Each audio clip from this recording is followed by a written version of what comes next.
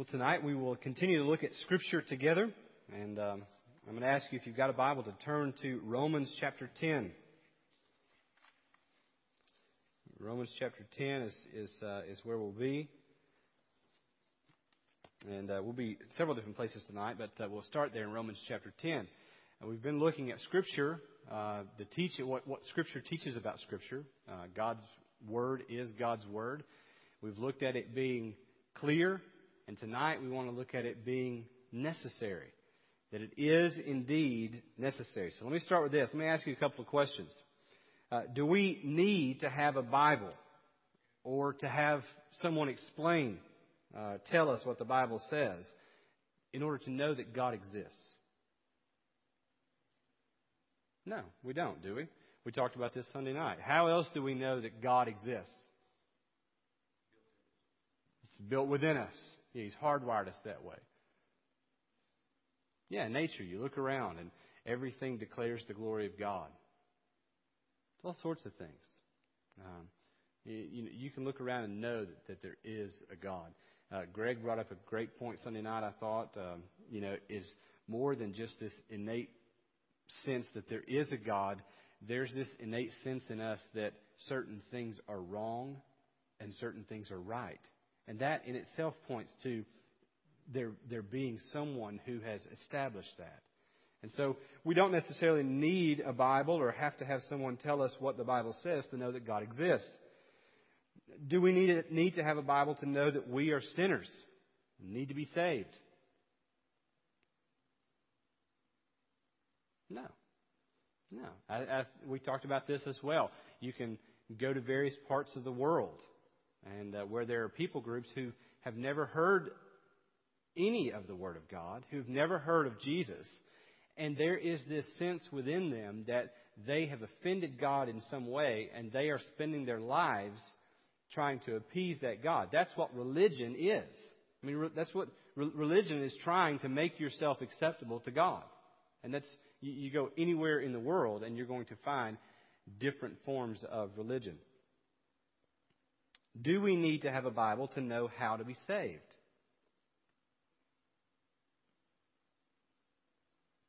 Yeah, Lisa's bold back there. Lisa's shaking her head, and she's right. Yeah, we do.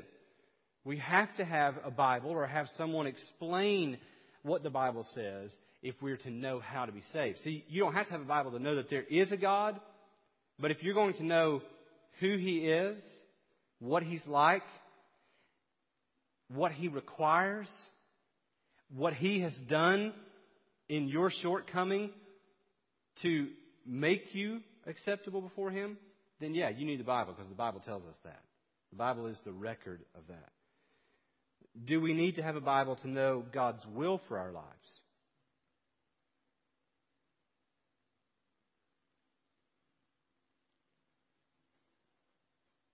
Nobody wants to jump out there on that. Yeah, okay, I see some of you do. Yeah, we do. We absolutely do. God has spoken. God has given us His Word. And in that, we often think of God's will being this sort of transcendent thing out there that we just have to find. We're on this quest to find God's will for our lives. When in reality, all of the Bible is God's will for our lives. God's spoken. It's not as if God has just been vague and said, I've created you with this grand purpose. Now go find it. Now how would that be? And that's what a lot of world religion says. It's trying to find that enlightenment. But our God is so gracious. He has not left that up to us. He's not left it in an obscure way. He's spoken specifically. I mean, down to things like marriage, and raising of children, and right and wrong, and various intricate details. He's given us things like, you shall not murder. Now, we would know, I think, instinctively, that's one of those that's been written on our hearts. But aren't you glad that God actually wrote it down? It's God's will for your life. Because there are people out there that reject that innate sense within them and say, well, what's wrong for you may be wrong for you, but it's not necessarily wrong for me. And I'm so glad that there is a law that has been written by God that says this is right or this is wrong. So, we see here, obviously, in these questions that Scripture is absolutely necessary for some things, and Scripture is not necessary for others. And we're going to spend the next 2 or 3 weeks looking at how those things play out. Tonight, what I want us to do is I want us to look at how the Bible is necessary for knowing the gospel. If we're going to be saved, we must have our Bibles or have someone who has read a Bible and can relay that to us. There are places in the world where there is no Bible translated into the language of the people. And that's why we send missionaries. That's why they go, so that they who have read the Bible can then tell what the Bible says. But it's absolutely necessary for knowing the gospel. Romans chapter 10, verses 13 through 17. Let's read this together. You follow along as I read. For everyone who calls on the name of the Lord will be saved. How then will they call on Him in whom they have not believed? And how are they to believe in Him of whom they have never heard? And how are they to hear without someone preaching? And how are they to preach unless they are sent? Verse 17 says, so faith comes from hearing, and hearing through the word of Christ. Now, if you follow the logic of this is a very rational, logical passage. And here's basically what it's saying.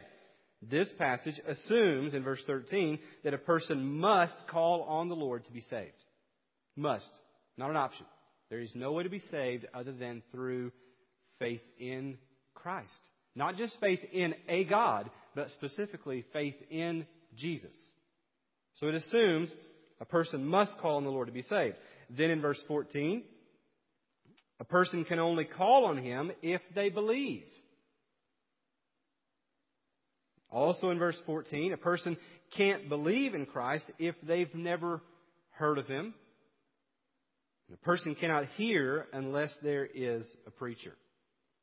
So my original point was, if we're going to know how to be saved, we need our Bibles, or we need someone to explain it to us. And that's what this passage teaches.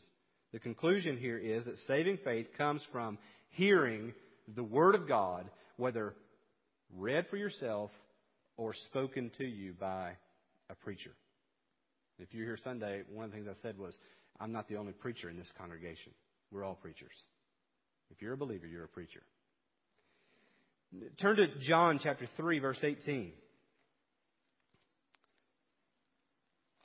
We know John 3:16 very well. John 3:18, though, says, whoever believes in Him is not condemned. But whoever does not believe is condemned already, because he has not believed in the name of the only Son of God. Some wrongly think that God would be unjust to send those who never hear the gospel to hell. This is an argument you hear. You start talking about that there's not salvation in any other name other than Jesus. And you start making claims like what Scripture claims, that unless a person believes in Jesus, they cannot be saved. And you hear people say, well, that's awfully exclusive. Aren't you being judgmental? And the argument will naturally go to, well, what about the guy on the island who never has an opportunity to hear about Jesus Christ? Well, David Platt phrases this in a very interesting way. He phrases it in what you often, maybe they don't say it this way, but they imply this. What about the innocent guy on the island who never hears about Jesus? And people say, well, God would be unjust to send him to hell. God would be unjust to send him to hell if he was truly innocent. But the Bible here in John 3:18 says that he is already condemned. So see, the issue is not, hear me on this, the issue is not whether the person hears the name of Jesus and then either believes or rejects. You know, it's not as if it's dependent on them hearing whether they then go from a morally neutral position before God to being either guilty or innocent. See, they're already condemned, whether they hear it or not. We stand before God as descendants of Adam, guilty. That's why we got to go, and that's why we got to preach. That's why we got to tell, because they've got to hear the name of Jesus if they have any hope. It's not that if we tell them, then all of a sudden we've put them into jeopardy. If that's the case, then David Platt also makes the argument. He says, then these students who are coming from other countries who have never heard of Jesus, we should make it our mission to go to them and say, if anyone ever begins to talk to you about this thing called Christianity, he says, put your fingers in your ears and run away as fast as you can. Because as soon as you hear his name, you will be accountable. Well, that's ludicrous. The person is guilty, condemned already in their sin. And they must hear the name of Christ. They must not just hear the name of Christ. They must also believe on the name of Christ if they're going to be saved. Does that make sense? I hope I didn't muddy that any, but I think that makes sense. It makes it all the more important that we go and we preach. Not so that we change their moral standing, but so that they have the opportunity. See, the gospel is gracious. The gospel is people try to paint it in this judgmental light, as if God is sticking his nose in where it doesn't belong. The whole thing is grace. The fact that he would even send his Son and then call people to himself that would then go and tell others that have not heard, that's grace. And that is absolutely grace. I mean, if a person has cancer, and I know the cure for cancer, I mean, it would be incumbent on me. It would be evil of me to say, I know the answer, I know the cure, but I'm going to keep that to myself. See, the person already has cancer, and the cancer is going to kill them. And I've got the cure. It only makes sense that I would go and share the cure. And how much more valuable or important is the eternal destination of humanity in the gospel of Jesus Christ. John 14:6, Jesus says, I am the way, I am the truth, and I am the life. No man comes to the Father but through me. Exclusive. You can't come to God. You can't come before Him and be accepted, be made right with Him, other than through Jesus. That's exclusive. And we live in a world that says, well, you shouldn't exclude. You should just say that we're all going to wind up in the same place as long as we're sincere in whatever faith we have. Well, that would be fine if we were writing the thing. It would be fine if there's no ultimate God that we have to actually answer to. But since there is, and we're not writing the thing, then we have to play by His script. So it's not closed-minded or judgmental or exclusive. It's just God. Turn to Acts chapter 4, verses 1 through 12.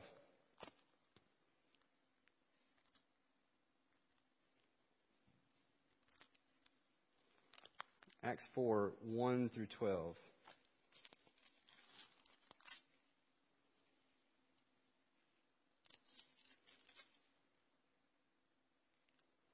In fact, let me just start in verse 5. The first 4 verses, Peter and John are arrested for preaching Christ. On verse 5, on the next day, their rulers and elders and scribes gathered together in Jerusalem with Annas the high priest and Caiaphas and John and Alexander and all who were of the high priestly family. And when they had set them in the midst, they inquired, by what power or by what name did you do this?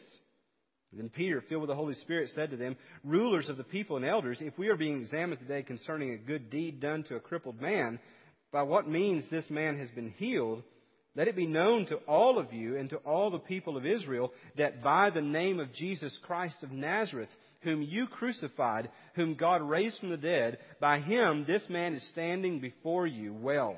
This Jesus is the stone that was rejected by you, the builders, which has become the cornerstone.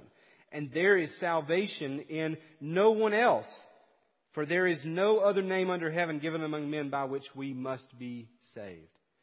Now, you say here, why you're belaboring this point.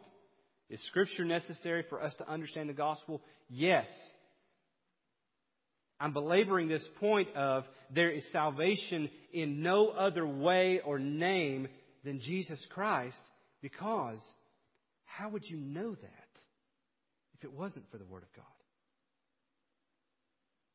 You wouldn't. We wouldn't know that. It's been written down and it's been guarded and protected sovereignly, divinely, and brought to us and will go beyond us, because God is in the business of saving a people for Himself. So we have to have the Word of God. It is absolutely necessary for us to understand the gospel. Well, some would say, what about those under the Old Covenant? What about those in the Old Testament that, Jesus hadn't come yet? Are they saved? Were they lost? Are they lost today? Well, the reality is, they're saved in the same way that we are saved. By trusting the revelation that God has given us. What was the revelation that God had given those Old Testament saints? What did He promise them? The Messiah. The Redeemer would come. And they are saved, even though Christ hadn't come in their lifetime yet. They were saved in the same way that you and I are. We have the privilege of looking back on history to the, as we're looking at on Sunday nights, to the climax of the story where Jesus came, lived, died, was buried, and was raised again. But they had a different perspective. They had the perspective of looking forward. And while they could not see that specifically, couldn't see how that would play out, the timing of it, they still trusted it. That's what Hebrews 11 is all about. Turn to Hebrews chapter 11 to verse 13.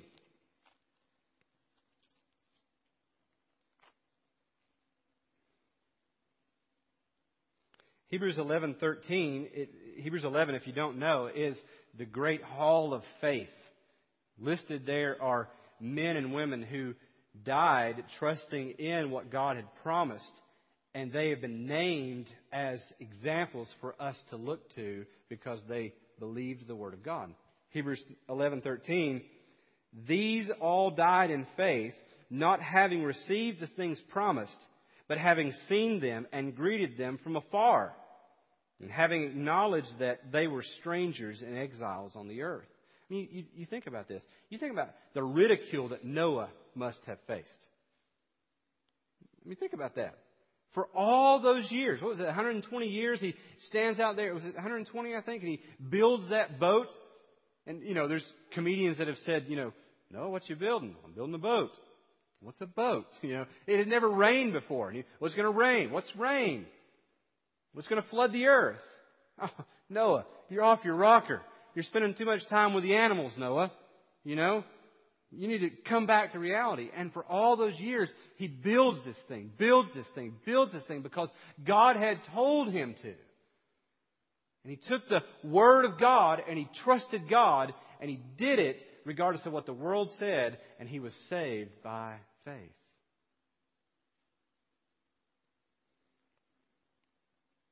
Hebrews 11, same chapter here, verses 24 through 26. By faith, Moses, when he was grown up, refused to be called the son of Pharaoh's daughter, choosing rather to be mistreated with the people of God than to enjoy the fleeting pleasures of sin. He considered the reproach of Christ.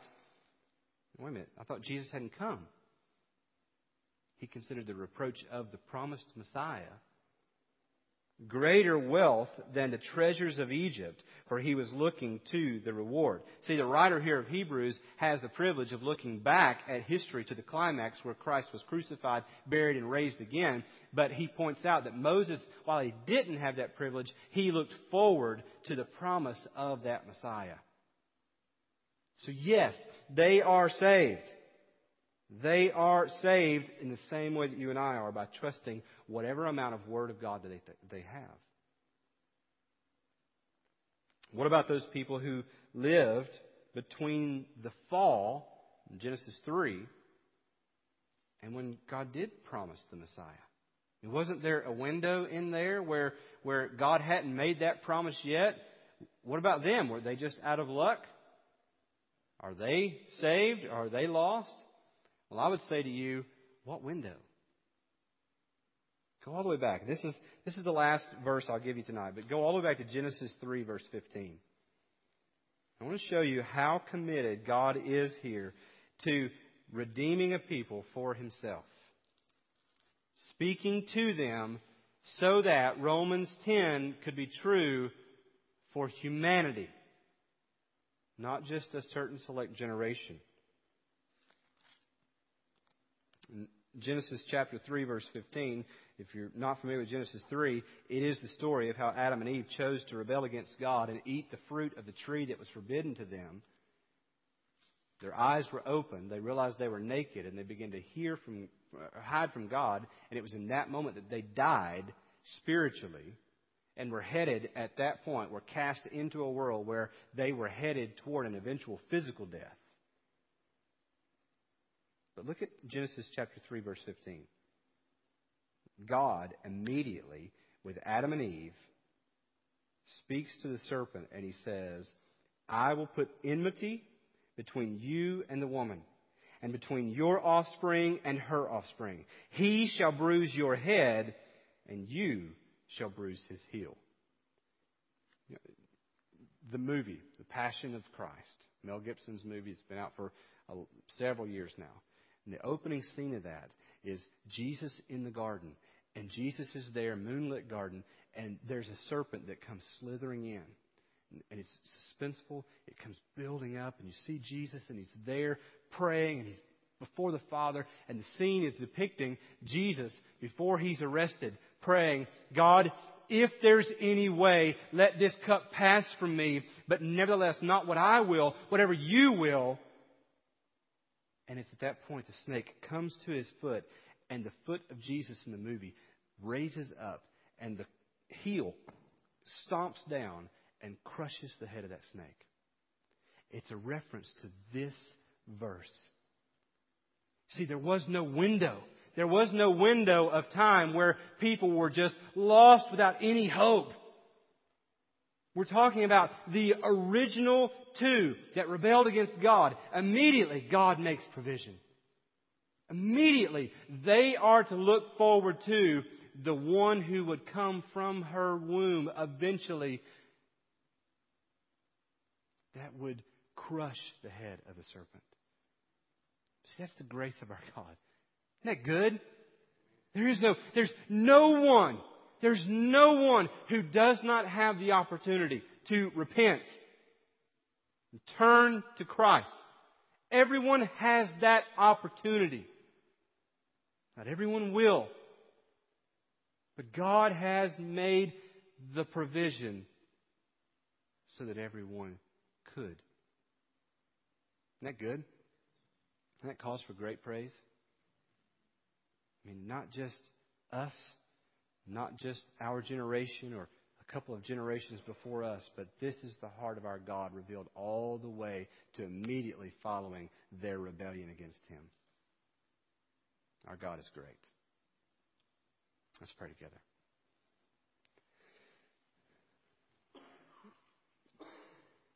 God, my heart is stirred at Your grace.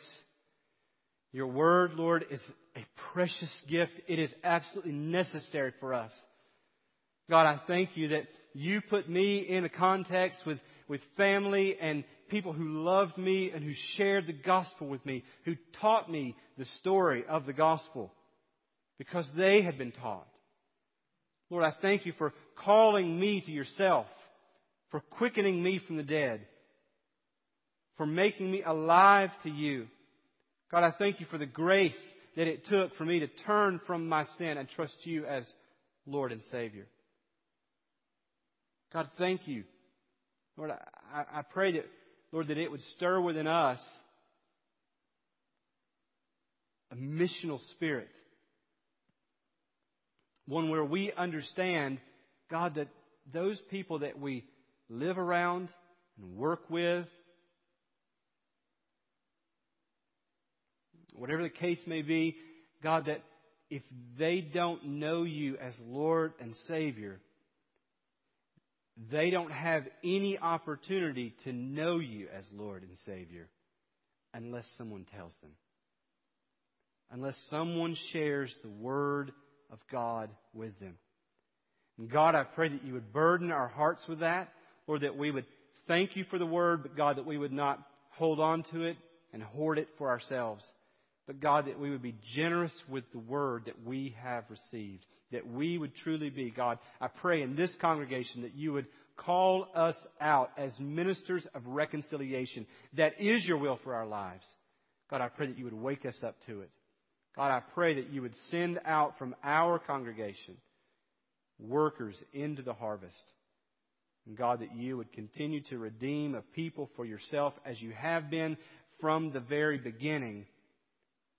And God, that You would do that through us. And that we would receive no credit.